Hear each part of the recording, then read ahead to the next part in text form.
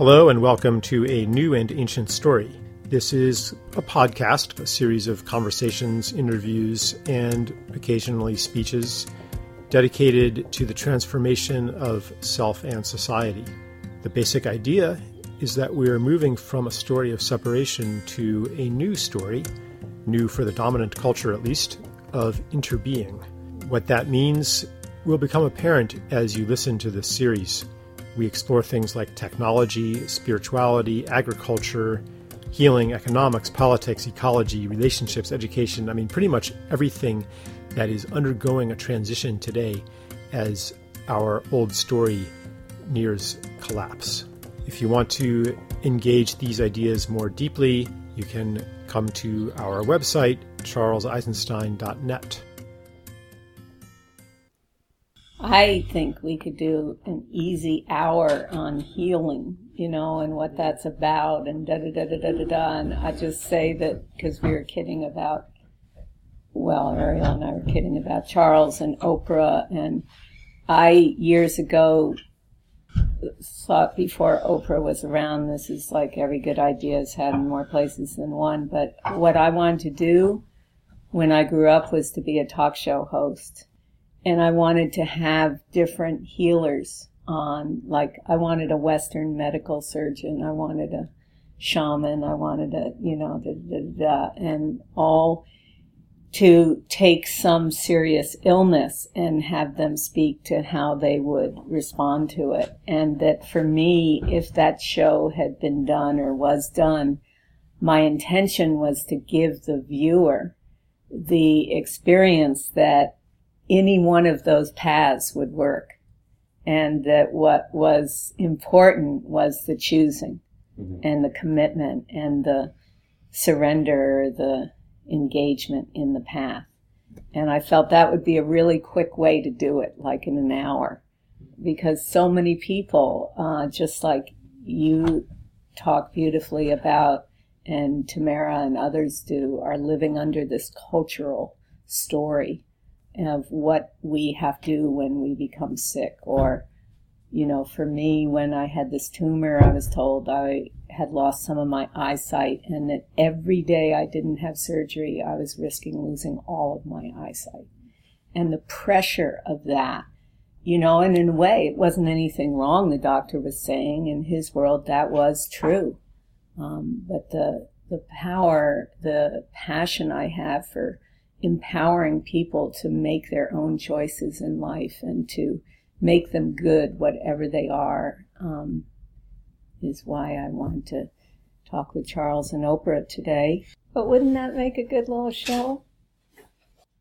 I'm sure that They're already like yes. all kinds of yes in the wilds of the internet. Yeah. Right. So I don't have to do that one. You just wait long enough and they're all done, I held a retreat at S1 not too long ago. And we had a bowl of water in the middle of the circle the whole time. And at the beginning, I addressed the water and I acknowledged the voice in my head that said, this is silly, this is just water, you can't hear anything I'm saying, I'm putting on a performance, etc., etc. So I confessed that to the water and said, thank you for listening anyway, even if it sometimes sounds that I don't mean it. And I explained that we were going to be doing a lot of processes over the next few days, et cetera, and that after we did that, then we would pour the water back into the ocean. There's a stream there that goes right into the ocean, so that the ocean could kind of know what's going on in the world here. And that kind of action, the worldview that I grew up in, basically said that is kind of a ritual, that its effect on the world is just in our minds. It's just symbolic. But of course, the water isn't, quote, really listening.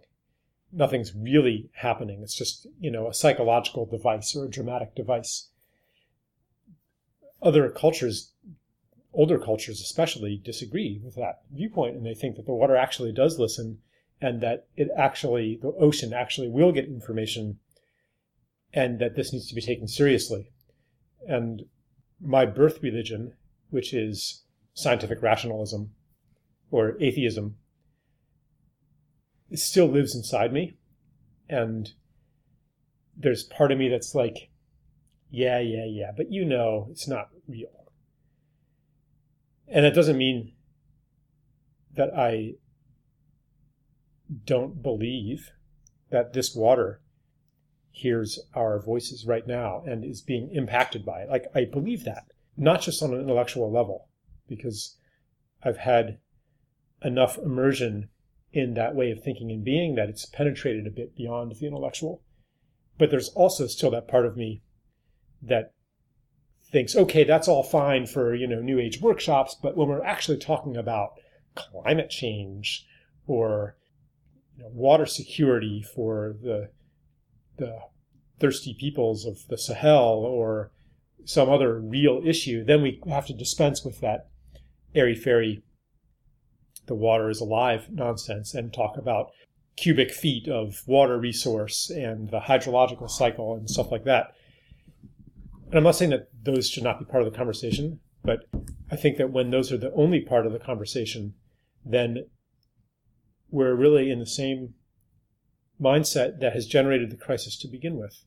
Like, valuing it only for what we can measure about it, what we can use it for, how it can be in service to us. That's why it's called a resource, like for us.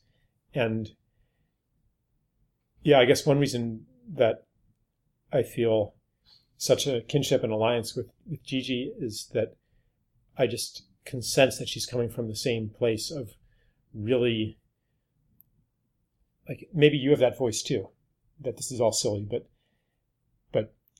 and I have it too, but like, as far as where you act from, it's not from that voice, from what I see. It's great to hear you speak of it. For me, a couple of things come up in listening to you. One is that my t-shirt says yes and my life is about thinking like a circle.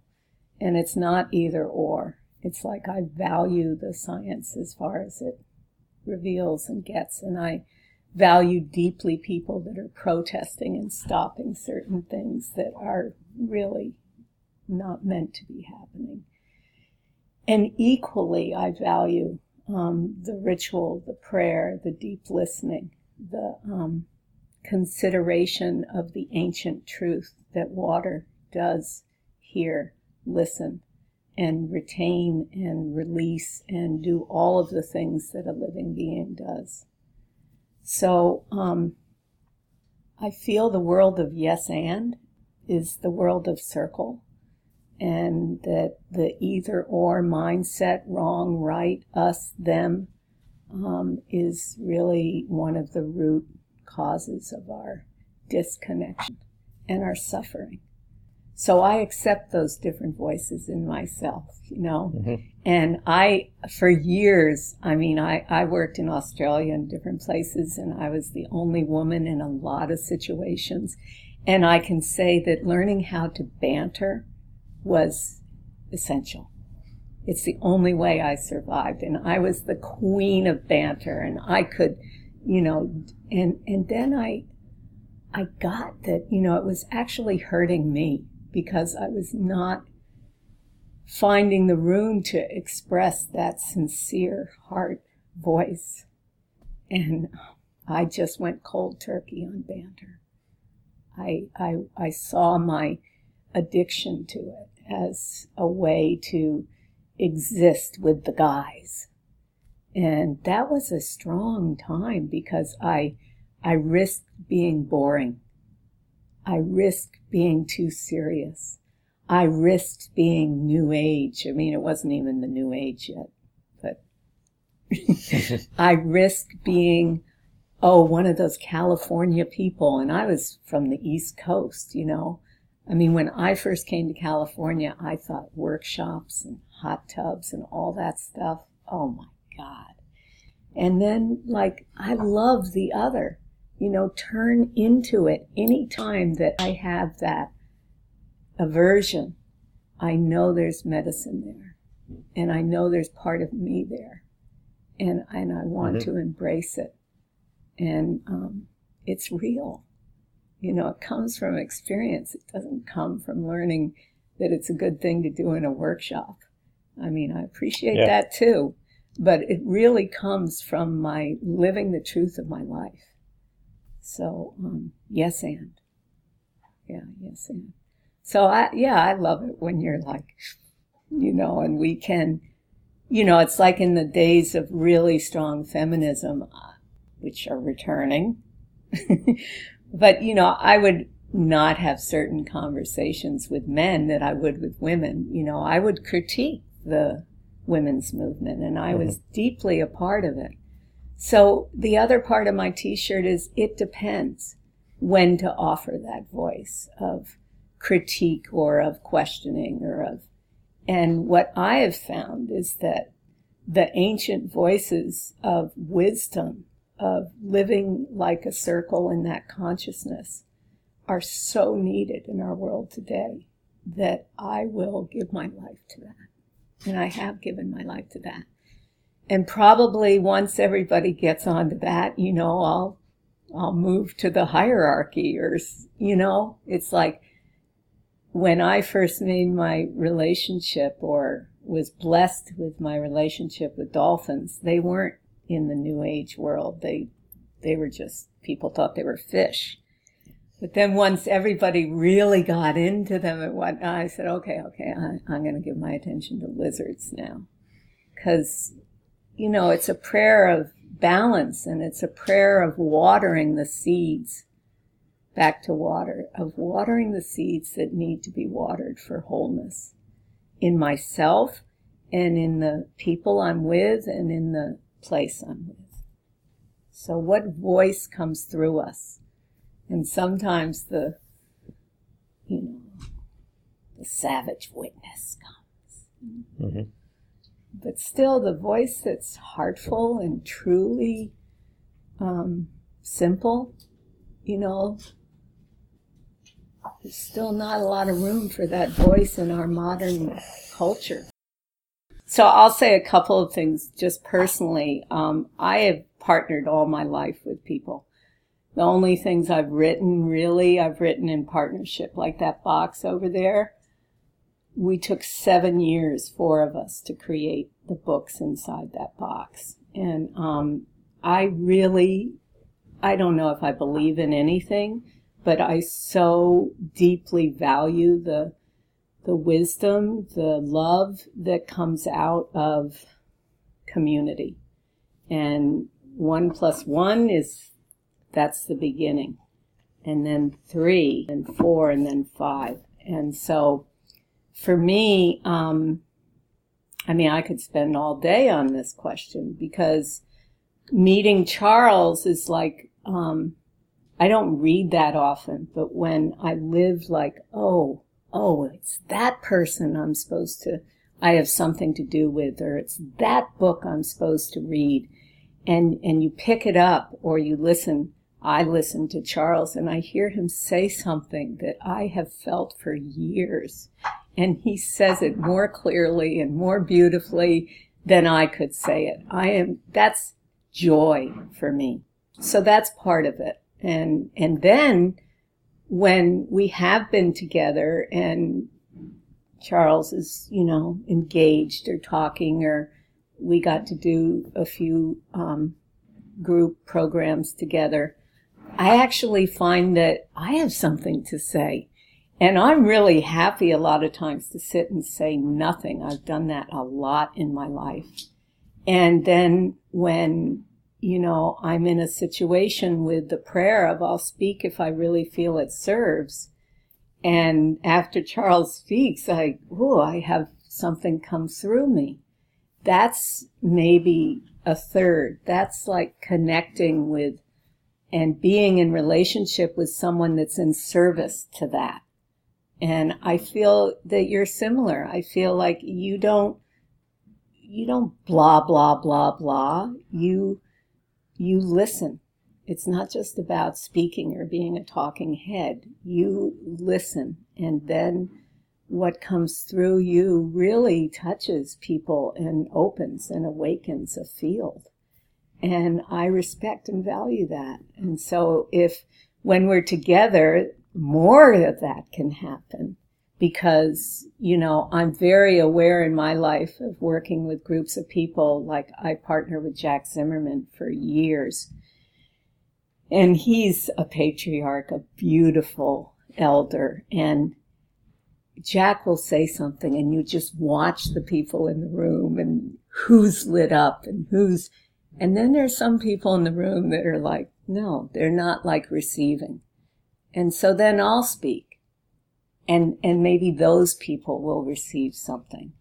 And that's why I never wrote a book alone, in part because I'm just so sensitive to that.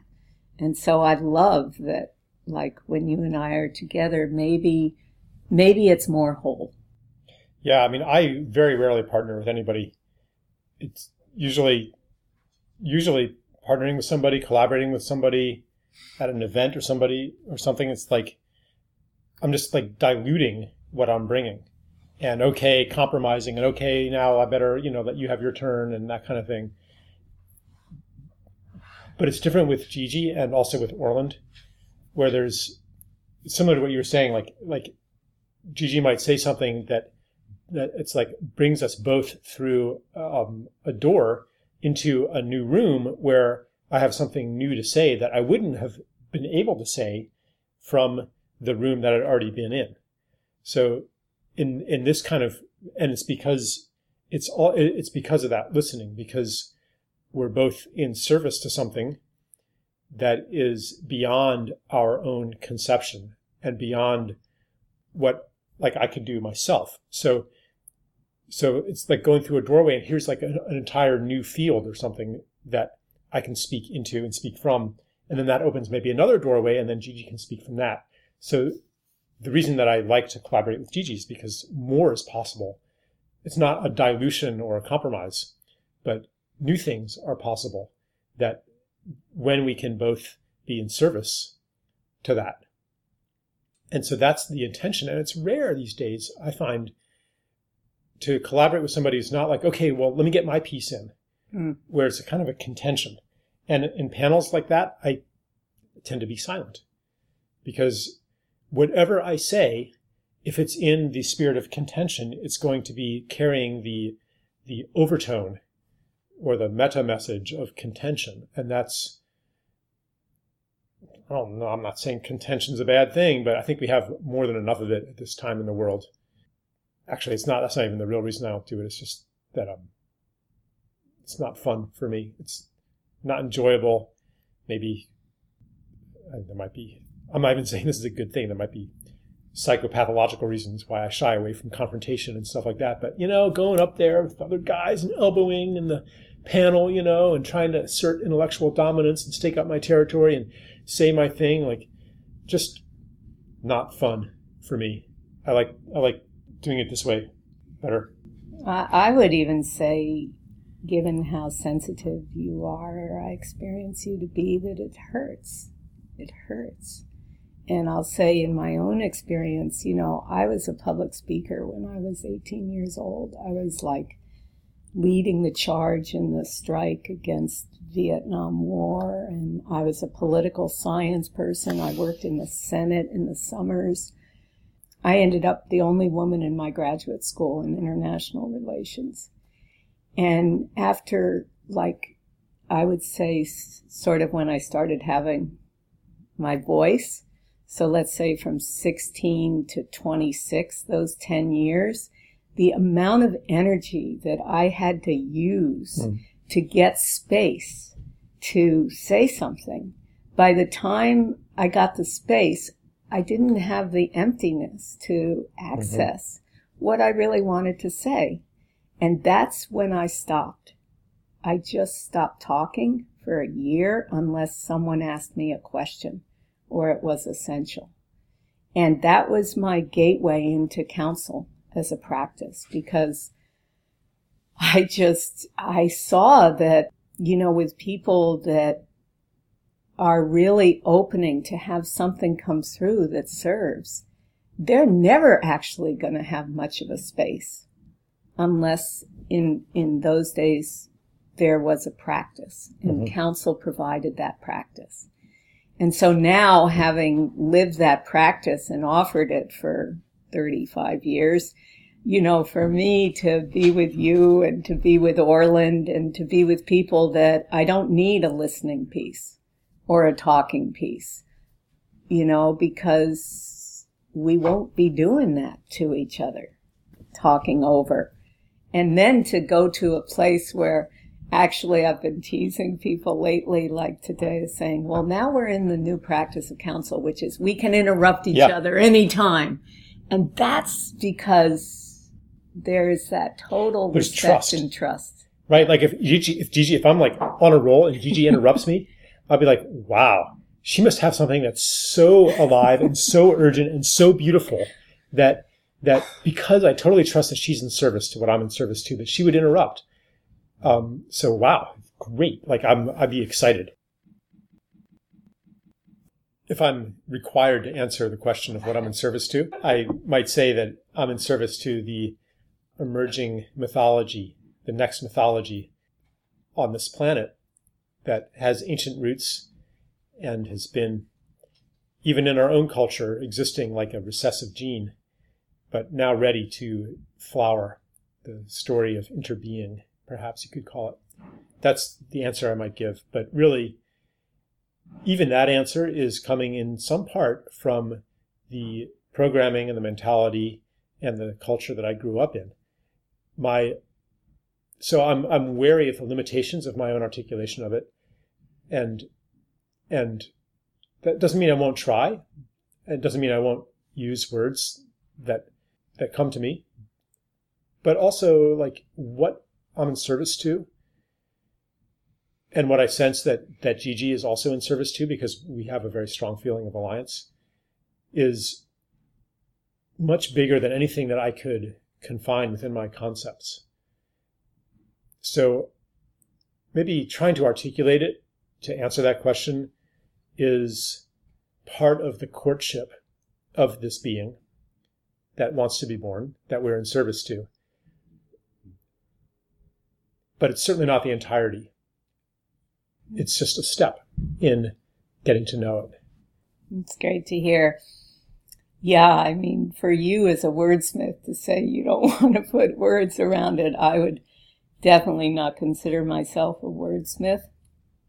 So I'm even more hesitant. Like, I feel like my gift in life has been to live my knowings. So I can't even describe something maybe until after I've done it, like walking water pilgrimage. I refuse to say I was the leader of that pilgrimage, and I'm so glad I didn't, because my passion became the self-responsibility and the empowerment and working with Kate to become really the lead of pilgrimages. And now I can look back and say, oh, well, I kind of co-founded Walking Water, but I wouldn't have said that, 4 years ago.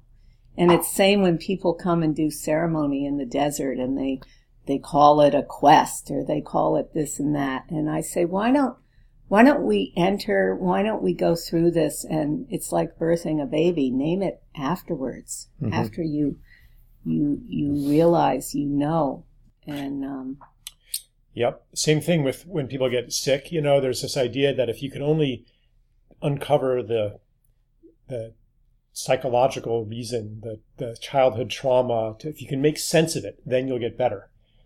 But I think often people jump too quickly to the sense making and escape the actual medicine of the experience. And I guess maybe this does kind of touch into water, because, if anything defies our attempts to control it, water is the essence of a mess. It's the essence of dissolving. Everything dissolves in water. Everything comes apart. So let me say more about being in service to and what you just shared, which is everything comes apart in water, and also everything comes together in water. And so for me, I've always said, I'm at home in the water. And I spent a lot of time with water birth. And it was the first time where I really related to birthing, because I had learned a lot about the trauma of what happens in birth. And abrupt entry into our world, and then being with water babies and being with the transition of the womb into the world just totally made sense. Mm-hmm. And so I started spending a lot of time in the water. There I found that's where Beyond Boundaries as a name came to me, because the whole, kind of that we have to go and stand on the earth and walk around and put up fences and all of that as white settlers, that doesn't happen in the water.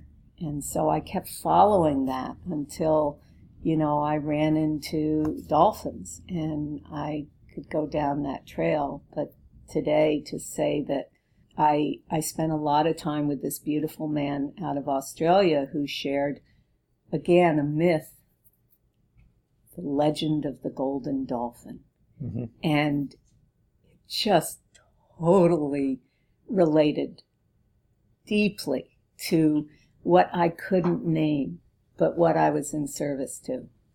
And we just met each other, and that was it. I became in service to sharing the legend, mm-hmm. because that was what best expressed love, truth, beyond boundaries, so many feminine, the oceanic consciousness, the thinking and the realization that we're a water planet, and all of these kinds of things. And that was 35 years ago. But I still, like when you say we're in service to a mythos, we're in service to a story that is wanting to live. It's like a baby. Mm-hmm. And I love hearing you say that. And that's why, my work changes, because, we shared that legend, and Peter never sold that legend. He would say at the end, people were blown away when they heard it. Their hearts just opened, and tracing the human-dolphin connection. And he would say, don't believe any of it. It's a space fable. But follow the sign of the dolphins. Listen to their call. And just see if your life isn't more interesting. Yeah, this thing of Peter saying, don't believe any of it, brings me back to the idea of yes and ambivalence. I'm reading Stephen Jenkinson's new book with the intention of writing a foreword to it. And there's one part where he talks about ambivalence and what the word really means. Today it kind of means indecision or having two minds. But really, ambi originally meant more of around. And valence is a word used in physics mostly now, but it comes from the same root as valor. So the original meaning, it has to do with a power that can take in multiple perspectives, multiple that could encompass paradox, that doesn't have to decide, okay, this one's right and that one's wrong. And that it runs contrary to the habits that are inculcated in school, for example, where the goal is to produce the right answer as quickly as possible and move on to the next right answer, to produce the correct answer. And there is a right one and a wrong one. And that reward system, the reward and punishment system that is used in school, we deeply internalize that. And we become uncomfortable with things that don't have an answer. And that plays into larger cultural or even civilizational impulses to control something, to identify the one answer, the certainty. Our whole technological system is based on certainty, on variables that can be controlled and isolated and tested, experiments that can be replicated. You get the same result every time you do it, and you can build microchips that way. You can build bridges that way. You can do things through the technologies of control that are magnificent. It's not a bad thing, but what's happened is that we've allowed that way of that particular skill set and that particular way of thinking to usurp the place of all kinds of other ways of thinking and ways of being, and become uncomfortable with anything else, uncomfortable with a situation where we're not in control, where we let go, where we trust a larger process that's not planned out. So, yeah, on the kind of metaphysical level, this idea that there's one reality, and let's see what's really true, what's actually true. I mean, these words, what does actually mean? What's factually true? That is really limiting. And it prevents us from receiving, like the legend of the golden dolphin, whether or not you establish its factual veracity. And was there really a human dolphin? Whatever. I don't even know what the legend is. But like that, I mean, it's like a fairy tale, you know? Like if suppose you read The Princess and the Pea, and you're like, well, there never really, a princess couldn't really feel a pea under 20 mattresses, and this never really happened, and medieval life wasn't like this. Like, who cares? That's, the story is true. It's about the princess, like the divine aspect of a woman being so sensitive to a wrongness that no matter how many layers of comfort and insulation there are between her and that little nugget of like this little thing that's bothering me, you know, and I can't even sleep. I'm restless because of that. I'm bruised because of that. Like that kind of, like that's what the story is conveying. That is a deep truth. Like, so to create a myth, this is not something like whoever wrote, like there's not like somebody sat down to write The Princess and the Pea and worked out all these metaphors and constructed it consciously like that. It's just like, oh, here's what should happen next. So to construct a myth, it's not, you can't do it actually. It's something that can be done through you if you listen carefully enough. So I think today there is a myth, and this is a new myth. I mean, a myth in the existing myth, which is called objective reality, that can be interrogated through experiment and analysis. In that myth, then the word myth itself becomes a term of disparagement. But I'm talking about the myth, the truth, like a myth that is a story that carries truth for a time. The myth that wants to be born, that we're in service to, can only be, it's not like we're making it up. It is already there. And we're listening for it. We're listening and listening and listening for it. And when we listen long enough, we become perhaps gifted with some words that can help bring it into the consensus world, into the human world. And in this myth, the new and ancient myth that wants to be born, water is a very different thing than it was in the old myth. In the old myth, it was a generic fluid. It was a bunch of dihydrogen oxide that had measurable properties that you could control and predict. Now, that was actually kind of a delusion. There are all kinds of anomalous properties of water that really cannot be explained reductionistically like that. And that's a whole other story. But you know, we knew what water was. Right now, the things that we thought we knew are coming into doubt across the board, scientifically, politically, ecologically, in every way. And as they dissolve, then the other ones come under question too. And so maybe we're not so sure we actually know what water is. And so we're becoming open. And by we, I mean, like, you know, not just a few New Age people, but just generally in the culture. There's more and more openness to different ways of seeing water that live in a different mythos. And in that mythos, it's not a generic fluid, it's a living being or a sacred being. And what can we learn? Like, you can learn some things about it with microscopes and scientific instruments, and you can learn other things about it by seeing it as a sacred being. Like, we've barely begun to explore that as a culture. What could we learn about water by seeing it that way? What kind of relationship could be born when we ask, what does the water want? It's not just a resource anymore. It's a being. And what are we meant to do in partnership? What are we meant to give? What are we meant to receive? What wants to happen through the relationship? Like, these are questions that would not occur to somebody in the old mythology. They would be nonsense. And they would occur to someone in the oldest of mythologies. So It's also beautiful as invoking a new story to really, for me, always look at the most ancient old stories that have been carried forward and survived genocide.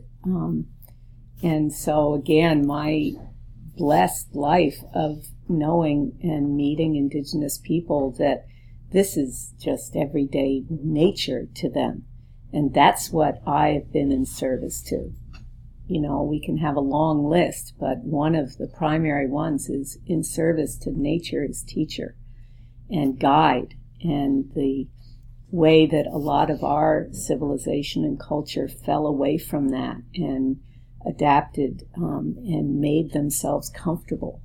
It's in some, I love my co-guide on Walking Water, Alan Baycock, when I said, Alan, what do you think's in the way of us waking up to water in all of its gifts? And he said comfort. And I thought that was such a perfect answer, and really see that asking people to go back to their earliest connections with water. There's one story after another of interbeing and of exchange and of life. Water is life. And then how in modern Western, particularly culture, that got cut and broken. So there's new story, and there's reclaiming and supporting the oldest of stories. And water as sacred and water as life, as people woke up who listened and saw and even went to Standing Rock this year. That is like, thank you. You know, something is happening that's needed to happen. And back to the legend of the dolphin, you know, the messages were similar, but Peter had woven them in a different way. And any time that we can support each other to live in closer connection with the natural world, you don't have to live in the bush. There are lots of ways. Even in the inner city, it might be a stronger connection because one flower in the inner city stands out, or one tree. Like in the bush, it doesn't. So part of my passion is really having people in the modern world move out of their comfort zones and realize that we belong, and that we belong and are part of nature. I'm always happy when, even if I begin a speech by saying, this is not a new story, it's an ancient story, but it's new for the dominant culture. Usually someone will call me out and say, Charles, you're saying it's a new story, but it's not new, which is a good thing, because people are now so getting really sensitive to the fact that, this isn't about, the next great thing that our culture is going to bring to the world. It's really coming to the failure of our stories, because our story and the whole technology built on it was supposed to bring technological paradise. We were supposed to have engineered all our problems out of existence by now. And instead, it's brought the opposite. You look around society, and 1 in 4 women is on psychiatric medication. Like 1 in 3 children is abused. 1 in 6 people goes hungry sometime during the year in America. Like the suicide rate. Just like, you can't anymore say that the paradise is just around the corner, like you could in the 70s, when robots, servants, space stations, and like, wow, we're going to have it all really soon, and the end of all disease. Like you can't say that anymore. And so I think so what's happening is, it's not like, what's the next great thing, the new story that we're going to put out there, but it's more of of a, shit, it's not working. Like, I don't know what to do. I don't know what to do. Maybe they know what to do. And I have to say, thank you for bringing that again. One of the connections I have with you is that you are comfortable cultivating and living in the unknown, and you know a lot. And that's one of my sort of criteria for who I can work with. You know, like, if you're not comfortable living in the unknown, then let's get there. Because once that doorway is opened, and that pressure for particularly men in our world for so long to know, that is that is a shut door. And so it's great to hear you bring that. I want to say a little bit more about cultivating a relationship and living in the unknown.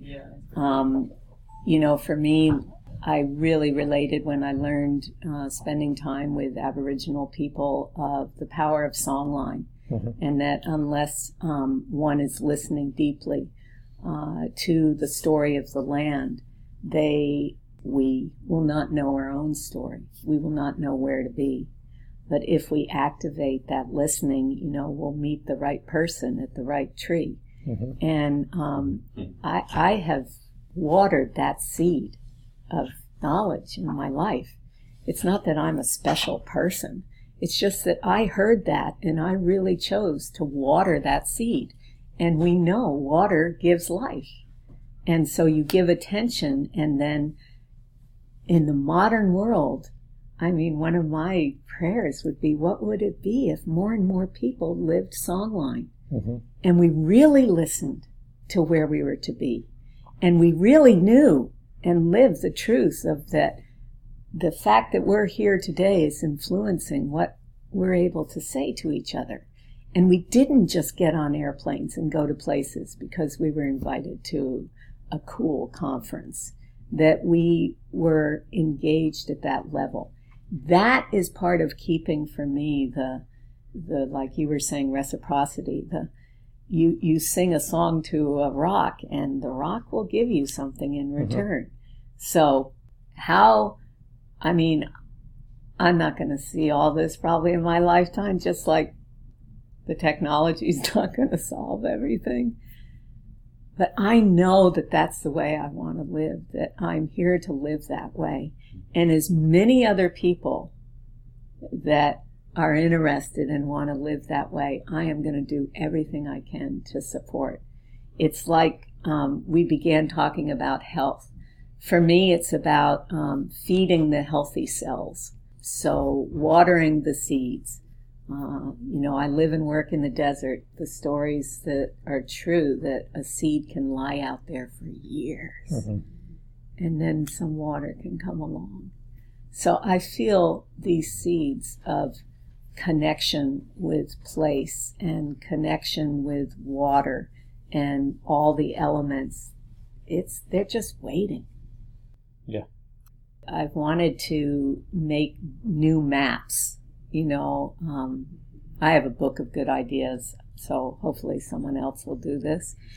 But I want, you know, we often see all the traffic maps and where all the wars are.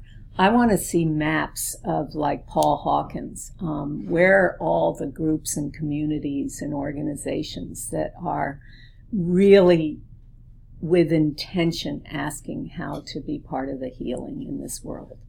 I want to see those. I want to see pilgrimages, the ancient pilgrimage routes, and then new pilgrimages that are happening where people are like going with these unknowns in their hearts and minds and surrendering to that.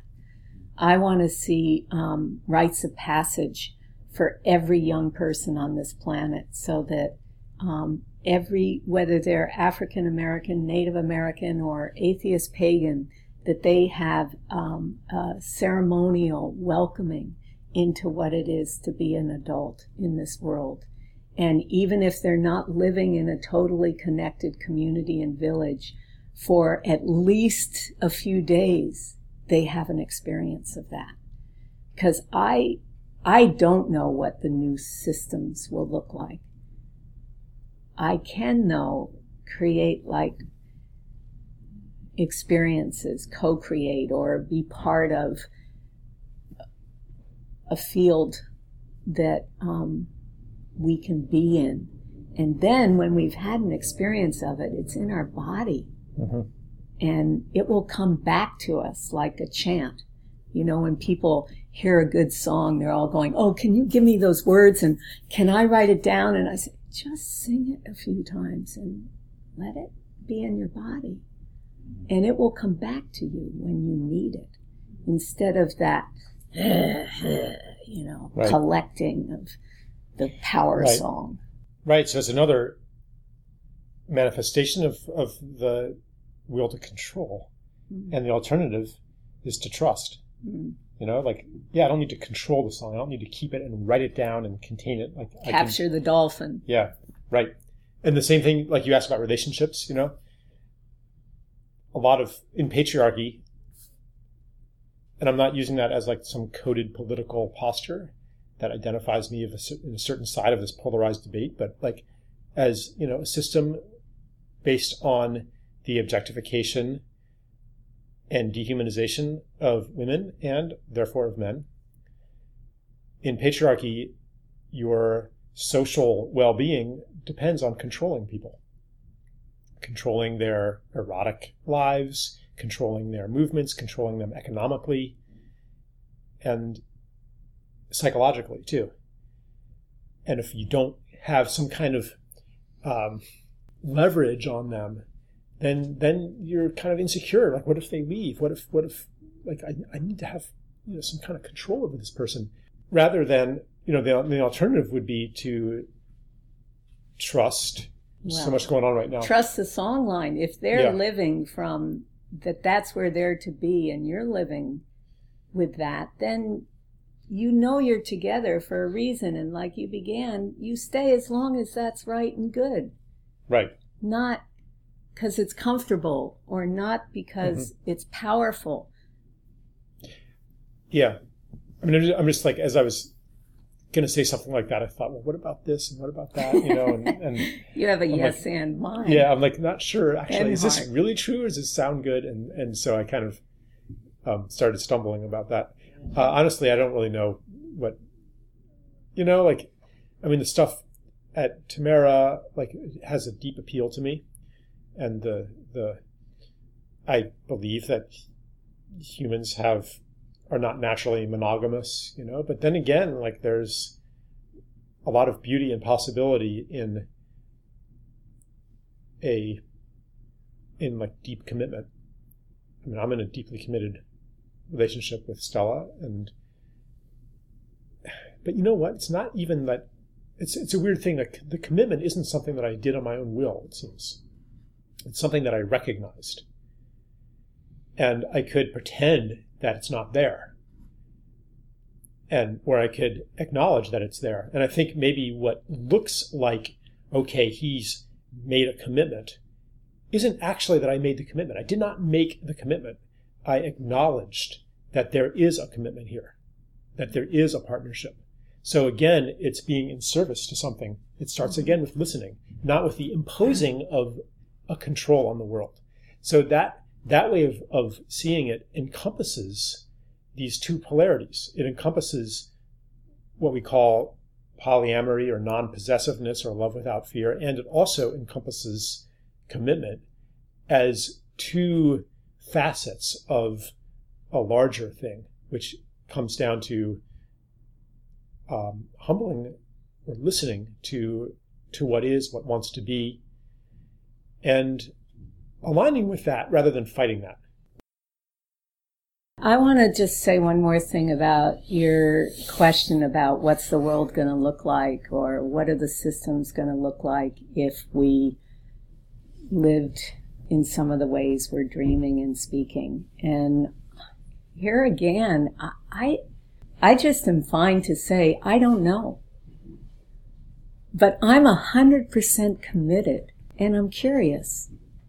And I will go out living the best way I know to be connected to water, to earth, to fire, to air, to people, to injustice, to all the things you can laugh and say, oh yeah, that are politically correct. They're not politically correct. They're sanity. It's like Thich Nhat Hanh, I value so much as an early teacher, who used to just very, very gently say, just slow down. You don't have to sit on a pillow for 24 hours. Just slow your walk down enough to breathe and take in and feel. And in my experience, if I do that, if we do that, you cannot help but care. Mm-hmm. You cannot help but see injustice and ask not only what to say about it, but maybe what to do about it. You cannot help but know that water is life, and without it we die. And then see what we're doing and be in the inquiry of, could we do it better? And again, I know that there are people, and I'm very connected and work with Tamara on system change. And I also have to say that I, as a community person, I also focus on the individual, because it's like I couldn't save all the dolphins that were stranding or all the ones that were being slaughtered. But there were 2 dolphins in my path. And I could give my time and attention to releasing those 2 back to the wild so they could swim. As Orland would say, I saw their destiny. Come on. Are they meant to be in a pool? No. So they were in my path. I fell in love with them pretty quickly, and I kept thinking someone else would take care of it. And no one else was going to. So that's 2 dolphins. And if I believe in anything, I believe in acupuncture. And so you get one cell working, and then, and the ripple effect. That's a water teaching. I don't know how it's going to turn out, and I don't know what it's all going to look like, but I have knowings of what's mine to do, and I live by those, and I support other people to listen deeply to theirs, and then you get a few of them together, and there's a quickening. We hear a lot about the great turning, and right. I'm using the term the quickening because, man, as soon as I hurt my leg, I find a seagull with a hurt leg. Yeah. And ironically, almost paradoxically, like that kind of surrender to, okay, I'm not going to try to change the whole world right now, because here's a dolphin, 2 dolphins that are right in front of my face right now. And so she devotes how many years to getting those dolphins released? 2 years. Plus. 2 years or more to getting these dolphins released. And it's just 2 dolphins, and like part of my rational mind's like, Gigi, what are you? I mean, she's such a talented person. She could have been changing. She could have been working on some system to release all the dolphins or to do all these other big things. And she spent all that time just on 2 dolphins. But then that story gets out there. People see that happening. And somehow, like, that's a landmark event in a consciousness shift that more and more, it's like not okay to like go to SeaWorld and look at dolphins being trotted through their routines, like people are getting a little turned off by that. So it might be that the only way to change that system was to do exactly what you did. And the idea of how do we change a system? Well, like how do you work on the systems level? Does anyone actually know how to change a system? Is it that you go into a conference room with all the other smart guys, usually they're guys, and you come up with the plan, and everyone has their own version of it, and the best plan wins. So you have to overcome everyone else's plan. And then finally, every smart guy agrees on the plan, and you unveil it to the world. Here's the plan, everybody. Here's how to change the system. And then everyone is going to be so bowled over by its brilliance that they're going to say, yes, yes, we're going to write a new law. That's not how it works. It never works like that. You never even get past the stage of everyone in the small room agreeing with each other. This is coming from a guy who wrote a whole book on what an economic system would look like that's aligned with a story of interbeing. Like I said, I mean, it's not like I'm averse to careful thinking and systems thinking. And like I went into like nitty gritty economics, but I'm under no illusion. Maybe I was under the illusion then but I'm not anymore under any illusion that that's how to change the system. I think that whole theory of change is also a control-based theory. It's how can I overcome the world by force? And it's like, well, if I had all the military at my command, then I could change the world. If I were at the top of the hierarchy, well, I'm not there, but at least I can maybe overcome people with intellectual force. So that's really coming from the same place as the crisis is coming from. And so the alternative would be to say, okay, I am not powerful enough to change the world by force. I have to align with something, and maybe this isn't quite the way that you see it, but I have to align with something that is powerful enough. I have to align with the thing that wants to be born, with this larger intelligence that will tell me what completely irrational thing I'm supposed to do next. And I'm being coordinated by this intelligence to play the role that I'm supposed to play. And it operates lines of causality that are invisible to the control-based mind, that operate by morphic resonance, that say that any act of love or compassion or generosity strengthens the field of love, compassion, and generosity, so that the same thing happens, and then you see it happening other places too. And you know that no act is wasted, large or small. And sometimes it might be a big political thing that your care is calling you to do, and that feels in service and right at the moment. And sometimes it might be something that's so invisible that no one will ever find out about it, not even the person you're in service to. So that's great. That's back to the yes and mind too, because I'm even, we work with Tamara, they have the plan, and I don't have to make that wrong. I actually don't know, but I do know and agree with what you're talking about, and would even add that when we have the plan for anything, we're activating resistance right away. And so what is in the way of us just saying, the more people that can really be asking to live with the intention of interbeing and what will emerge from that? Mm-hmm. That becomes interesting. So I can remember years ago when we were doing the dolphin, I think the guy's name was Sam Labud, that broke the, thing about dolphins being slaughtered on the Mexican boats. And it was a beautiful, powerful thing he did, and captured it on film and came to the Utne conference, and, and everybody was like, oh, wow, this is what broke it. Mm-hmm. And this is what, woke people up. And I just, at the end, I had to say to him and to others, well, how do you know it wasn't that monk in the cave that's been praying the last 100 years? That we don't know, and that's why the yes and the yes and mine. Like, I was on the streets saying no. I'm still thankful there are people on the streets saying no. And when I ask, I feel like the harder challenge for me is, what am I saying yes to in this world, and putting my attention there and daring to try, even with all of the inequities and snafus, to create the best of what I can.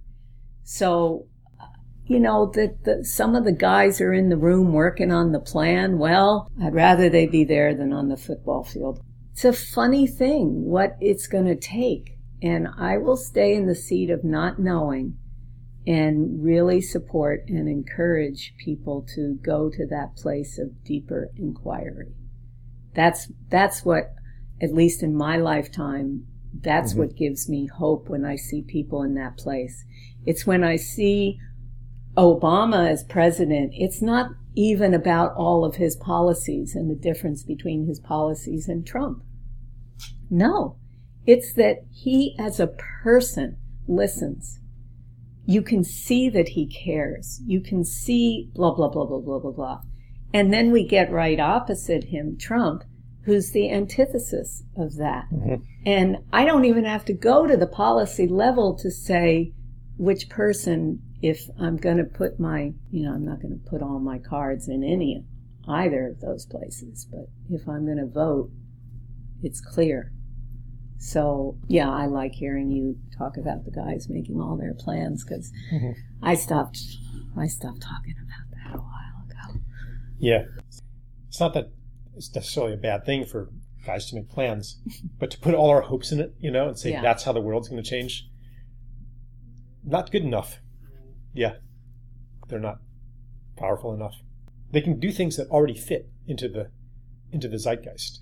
Like we want to build a new airport. Got to have guys in the room making their plans, their blueprints, their production schedules, the budgets. Like, it works for something that is already in the same direction as where the money and the power are going. But when we're trying to serve something that is not aligned with the direction of force in our culture, we need to access other powers. For example, the ability to be in just the right place at just the right time and have just the right encounter. If you have that, then you don't need as much money to make it happen. And I think it goes, again, you can feel maybe it's a trite thing to say, but I almost wish that there was a book of the trite things to say, mm-hmm. and to have us reclaim them and mm-hmm. recognize the truth in them. So when we say, what are we serving? Well, if one answer that's real is that we're serving life. But are we serving life for humans? Because that's where the imbalance comes in or came in. If we're mm-hmm. serving and really listening to how all life is served, we wouldn't have built certain things there. We wouldn't have mined uranium on the Aboriginal dreaming land for the whales, Yeah. So what does it look like to serve all of life? There's a lifetime journey. So in Sacred Economics, I wrote about how to align the money system with ecology. I recognized then, and even more now, that there's a limit to that because economic rewards are quantitative. So they have to be based on quantifying something. And you could do that with like carbon credits or something, but there's a big problem then with equating ecological health with carbon credits. You get all kinds of terrible things. Biofuels plantations and nuclear power plants and big hydro dams that seem to make the numbers work. So I think that ultimately we have to, if you want to think in terms of rewards, we have to access a different system of values, not just value, and invoke the rewards that come from serving what you love. And how does that mesh with a quantitative economic system? Like, I don't think there's an easy answer to that. But I do know that money as an expression of what society values, ultimately that's what money is, or should be, or wants to be. It's one form of expression of what society values. Like, at least it needs to not be opposed to the things that we value as we come to value, as modern society comes to value the health of the rest of life. Like, money needs to stop rewarding its destruction. And I proposed some ways to do that, but I don't know if they're the right ways. But at least that's a question we got to be thinking about. But I don't think that ultimately the only answer would be a reduction of the monetized realm. Maybe not its elimination, but certainly a reclaiming of a lot of parts of life from money and from quantification in general. That has to happen.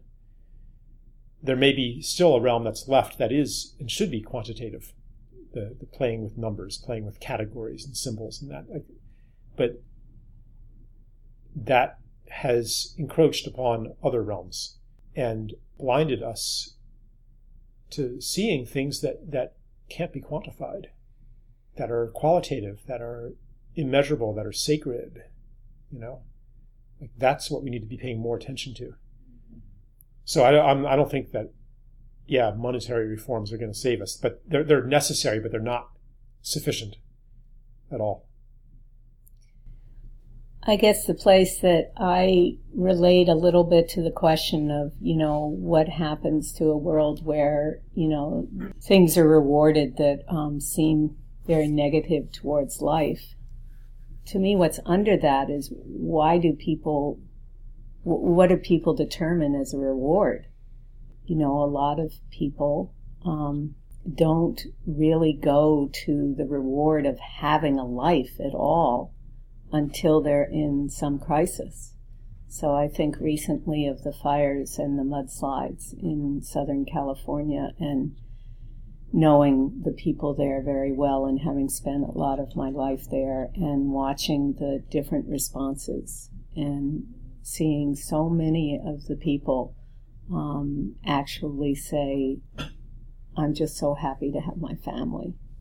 Mm-hmm. So what will it take for people to know that? Does it take cancer?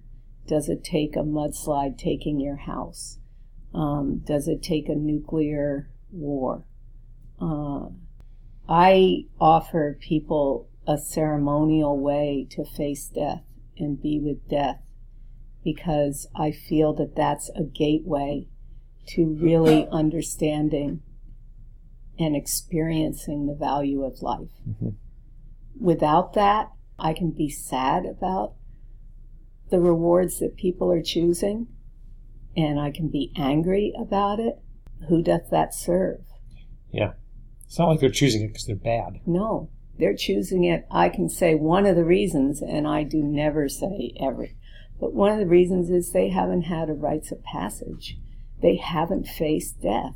And so many are living in fear of death and building the security, whether it's through the wall at the border or through their money in a gated community.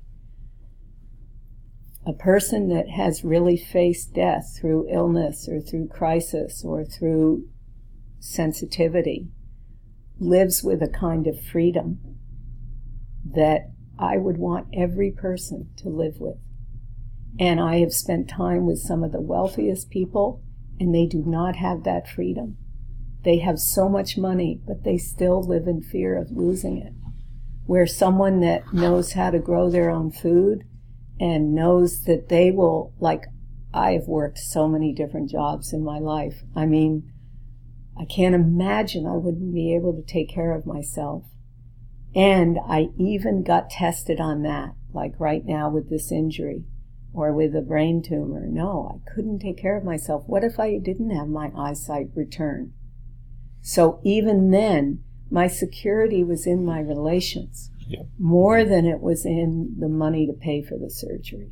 Yep. Those people who have a lot of money and are afraid of losing their wealth are not actually wealthy. Wealthy is to feel at home here. And to belong. And this is like if we were going to list the big ailments in the world and in ourselves and in people, it's not feeling seen, not feeling heard, not belonging. Mm-hmm. And whether that's if you're a white settler or if you're an African American or a Native American, this is a common, and our common ground is the earth. We all belong. So to offer people an opportunity where they can have an experience of belonging, this brings me back to the water. Because ironically, people think, oh, I'm such an earth person, et cetera, et cetera. And, this is a Charles, where I'll tell you, I felt so alienated from this earth. I felt someone had dropped me off on the wrong planet. And I wanted to leave. I really considered suicide. Deeply. And the connection through water is really where I first felt belonging. And I feel that's back to the womb, but I feel it's also that we're a water planet. And I can't intellectualize it, I just know I experienced it. And so I lure people into the water. I think dolphins are the creatures they are in part, and people are like, oh, a dolphin, and yes, it has a more intelligent brain, and all of this and that, and oh, let me swim with them. But I say, they're just luring you into the water.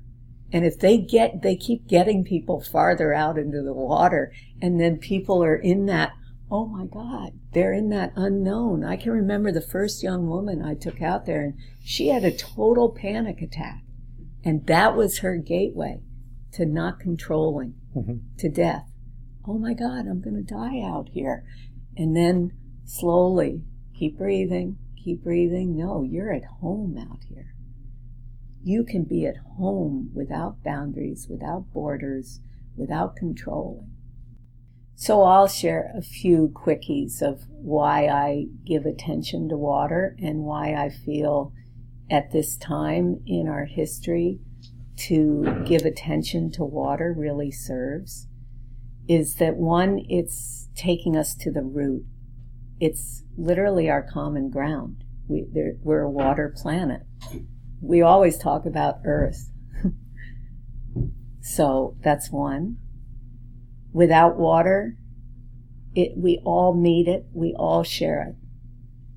Another is that I have listened and asked for people's stories about water for years, and almost every person goes to their childhood and they have a water story that is where there's magic, connection, love.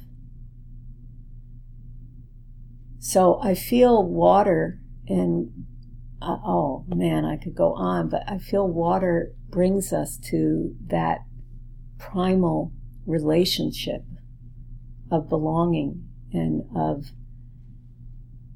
connecting.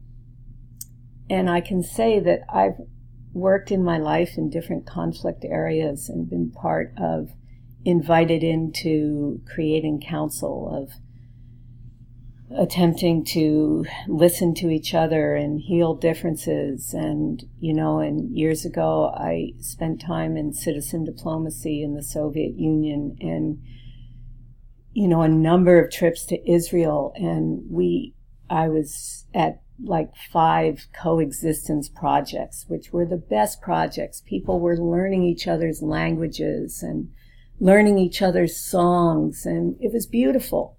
And there was a little seed of hope there. But I have to say, after a month, I actually felt despair. And so at that time, I went across the border and I went into the Sinai. And I decided to fast there for, I think it was 3 days with water.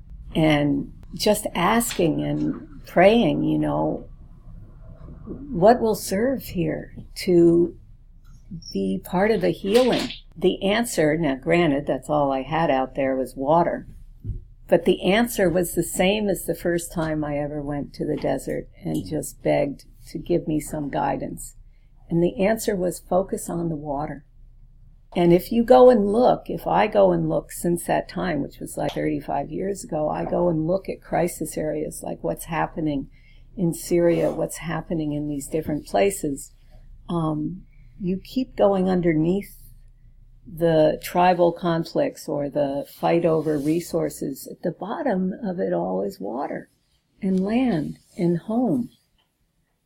And so to focus on caring for the water together, and without the water, none of us live, that just seems like a pretty good focus, at least for me.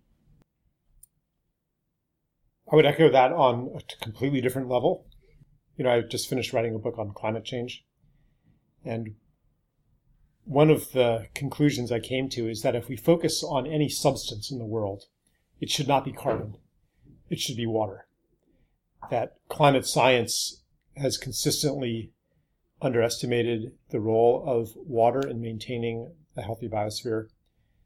And that even if we cut carbon emissions and methane, et cetera, to zero, but we continue destroying the ecosystems that maintain the hydrological cycle, then we're still doomed. Actually, being doomed isn't the worst outcome. The worst outcome is that we survive on a concrete world, a ruined planet that we still have, algae pools and synthetic food and virtual environments, and we still survive. But the second worst outcome might be human extinction. And that the choice in front of us it's not how do we more cleverly manipulate the resources here so that we can survive. That's not the initiation that this encounter with death is posing for us, because it is an initiation. The ecological crisis that we're calling climate change is an initiation. It's coming face to face with our collective death, our death as a civilization. The actual risk, that's totally debatable. I mean, a lot of these initiation rites of passage are designed to actually be a little dangerous, but not as dangerous as they seem, or not as, you'll probably get through it okay. Although Malidoma Some says that there actually has to be a risk for them to be effective. Otherwise, you can dismiss them as just a ritual. Anyway, so civilization going through this rite of passage, the initiation, what we're being initiated into is the choice, not how to serve ourselves more effectively, but how to serve life, how to become part of the whole tribe of life on Earth. And at the foundation of life, the molecule, if not the atom, the molecule at the foundation of life is water. And so practically speaking, when, like a lot of the things that we blame on climate change are actually caused by disruptions of water, for example, deforestation and monocrop farming, cultivation of land. All these things prevent water from being held, from really soaking in, from replenishing the underground aquifers that then come up as springs maybe decades later when they're ready to go to the ocean, that feed the trees, that water the trees through the dry season so that they can maintain a moisture environment that transports heat up to the cloud layer, that then reflects sunlight, that brings water up, that condenses, forming low pressure zones that pull water in from the sea, that maintain the exchange and the erotic flow between land and ocean. Like all of these functions, when you disrupt them, then you get droughts.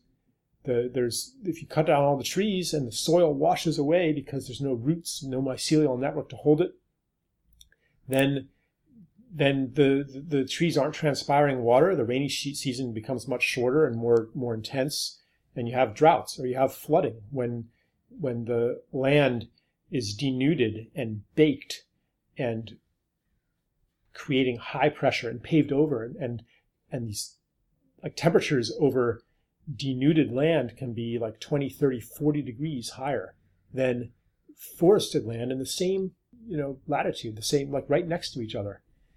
So anyway, if you want to say, okay, well, how do we maintain the health of ecosystems? Like, what's the one principle? It comes down to, if you want to focus on one thing, which I'm not sure if you do, but if you do, God forbid, if you want to pick one thing, it should be water. That's what unites. How do you, the principles, how do you regenerate land with agriculture? How do you regenerate it with herd animals, or with forests, or with wetlands? Like all these things come down to the water. So maybe this is just another one little facet of much larger turning to reverence for life, and underneath it to water. But just from the climate perspective, we're going to need to turn more to water. And just as a closing comment to say yes and again, because I love the truth of when we really give attention to one thing in the circle of life, then if we give too much attention, the other thing starts to, raise its head. And walking with water for 3 years, each week we walked every time there was a fire. And now, of course, we're living through these fires here. And the people that survived the fire down in Santa Barbara and were just like, oh, thank goodness. Then the water came, and they lost actually so much more through the mud and the water. So I just want to close with also honoring all the elements and all of nature, and really listening to where we give our attention, like even within ourselves at different times in our life.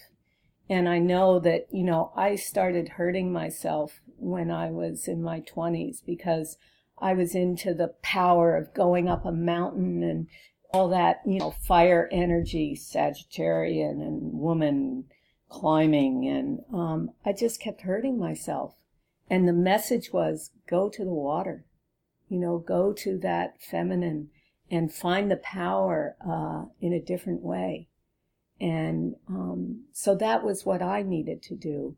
And yet I can say other people that are kind of watering themselves constantly in the Hawaiian Islands, God bless them, now the fire's coming to them. Now they're going up that mountain to stop the military putting a thing. It's the wholeness of the story. And I think my love of the dolphin legend was because Peter Shenstone, a man from Australia nonetheless, which was supposed to be even worse with sexism than our own country, was one of the first people that I heard really speak of oceanic consciousness, the feminine, giving the attention to water. And so, what's next? Hopefully all of it, the yes and heart mind, and the listening for where our individual attention needs to be, where our cultural attention needs to be, because there's certainly people of color and indigenous people and others in this world that maybe don't need to give attention in the way that we do as Western people to where we have really fallen off the mark. And my prayer is for the wholeness, is they give attention to their story and their ritual, and we as white privileged people give attention to our gifts, our story, and support others, as then there's just a chance for a more whole world connected to life for all beings. I think that it's important not to say, okay, so here's the new one thing, but in the current context, I mean, our civilization, especially modern technology, is really driven by fire. It's driven by petroleum, by even going back a couple thousand years, metallurgy, like everything that we know of as technology, ceramics, electronics, the combustion engine, all these things are fire-based. They're about burning something. So for the technological culture that dominates a lot of the planet, maybe it would be a salutary shift of attention to go more towards water until it's no longer time to do that. And I've told you about the box. I want to give you one. Oh, yeah. Because one of the big passages in there is around the misuse of fire and how that turned us in our story. And one of the things that I guess I find hope in and being around rituals in the last years is seeing that we're gathered around the water as well as the fire.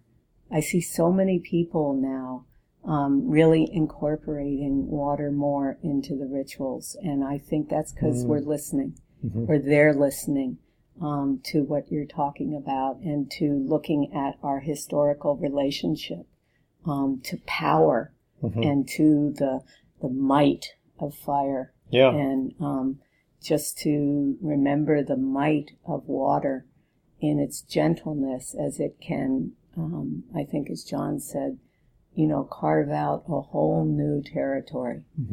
So my prayer is that our words are part of carving out and also holding and releasing old and new stories that serve life. This has been A New and Ancient Story with your host, Charles Eisenstein.